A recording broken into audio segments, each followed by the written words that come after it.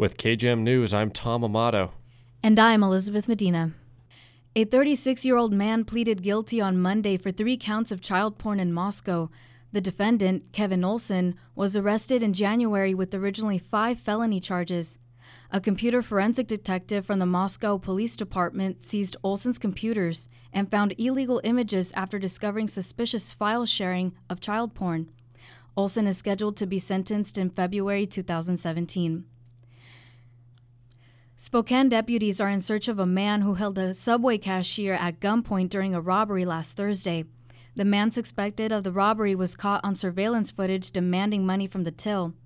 A news release says the cashier identified the suspect as an older white man, no taller than 5'8".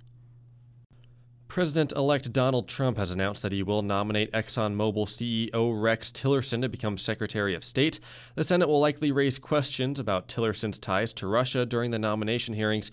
The CIA hasn't concluded that Russia interfered with the presidential election in favor of Trump. The United Nations Human Rights Office is reporting mass killings of civilians as pro-Syrian government troops complete the takeover of Aleppo, Syria. The Syrian military decries the claims as an attempt to rally sympathy for the enemies. Well, the driver spent Sunday night in his vehicle after plummeting 100 feet down a snowy embankment at Snoqualmie Pass.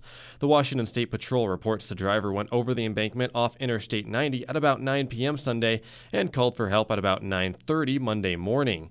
State troopers and units from Eastside Fire and Rescue used ropes to get the uninjured driver up the slope. It is unclear why the driver couldn't have called for help earlier. Authorities are warning of a scam targeting Amazon shoppers. The scammer supposedly sent an email to a customer that appears to be from Amazon.com, stating that a recent order cannot be shipped. The email claims the customer won't be able to access their account or place orders with Amazon until they confirm their information.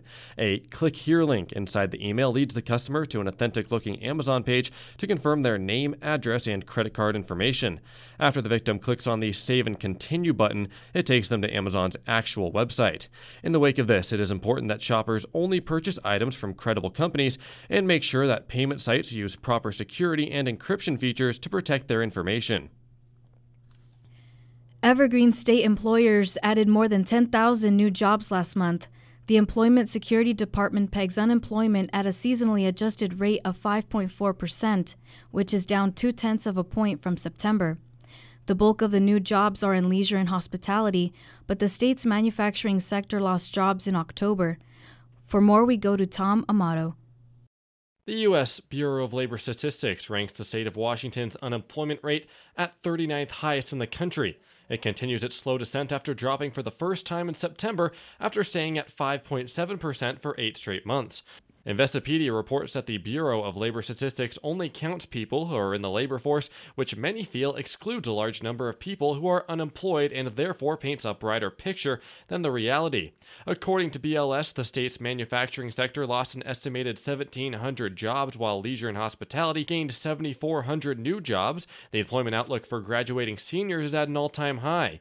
Nearly 75% of employers surveyed by CareerBuilder, a job search engine, say they plan on hiring graduates fresh out of college this year. However, the Washington Post reports that the employment outlook is still poor due to the average class of 2016 graduate leaving school with 5-figure debt. The BLS expects a decrease of 14% for reporters and correspondents, leading to a moderate decline in employment from 2012 through 2022. In Pullman, I'm Tom Amato.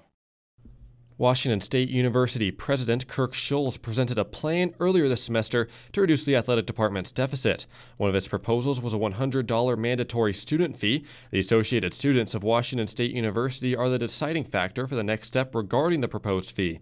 Correspondent Elizabeth Medina has more on the story. Associate Director of Athletics Matt Kleffner says the athletic department continues to progress with their proposed budget plan. The department met with the ASWSU president and vice president to discuss the proposed $100 student fee. Kleffner says ASWSU leaders thought the proposed fee would not get approved because of the cost. In response to their feedback, the department has cut the proposed fee in half. WSU Chief University Budget Officer Joan King says the next step is ASWSU Senate would have to approve the proposed student fee to go on a referendum ballot. But sometimes, if there is a low voter turnout, a small number of students can affect the fees paid by all the other students. it means that people have to be more active about voting if they want to get something approved. If the students vote against the proposed fee, King says the department would have to figure out a different revenue strategy. She says the benefits students would receive from the new fee include support for custodial services in athletic facilities, which are primarily student-employed. The athletic department has also been considering several ways to grow their revenue. Kleffner says the department wanted to increase beer sales in Martin Stadium. They tried to get an approval for beer sales in the lower bowl of the stadium, but Kleffner says a state board in Olympia delayed the approval. It's still a very viable thing, and I fully believe we will have it going forward next year. Another contributing factor to the deficit is the athletic department covering the athletic students' physical therapy costs. The department has not been able to make any changes to this, but King says the department hopes to bill the students' insurance to recover the cost and reduce the deficit. In Pullman, I'm Elizabeth Medina. Another WSU basketball player filed for a transfer over the weekend. Junior wing Darian King will transfer at the end of the semester, which comes on Friday.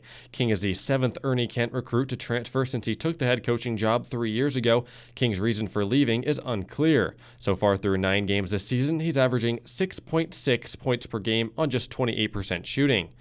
A WSU football player received a pair of national honors yesterday. Offensive lineman Cody O'Connell was named first team by the Football Writers Association and was named an Associated Press All-American.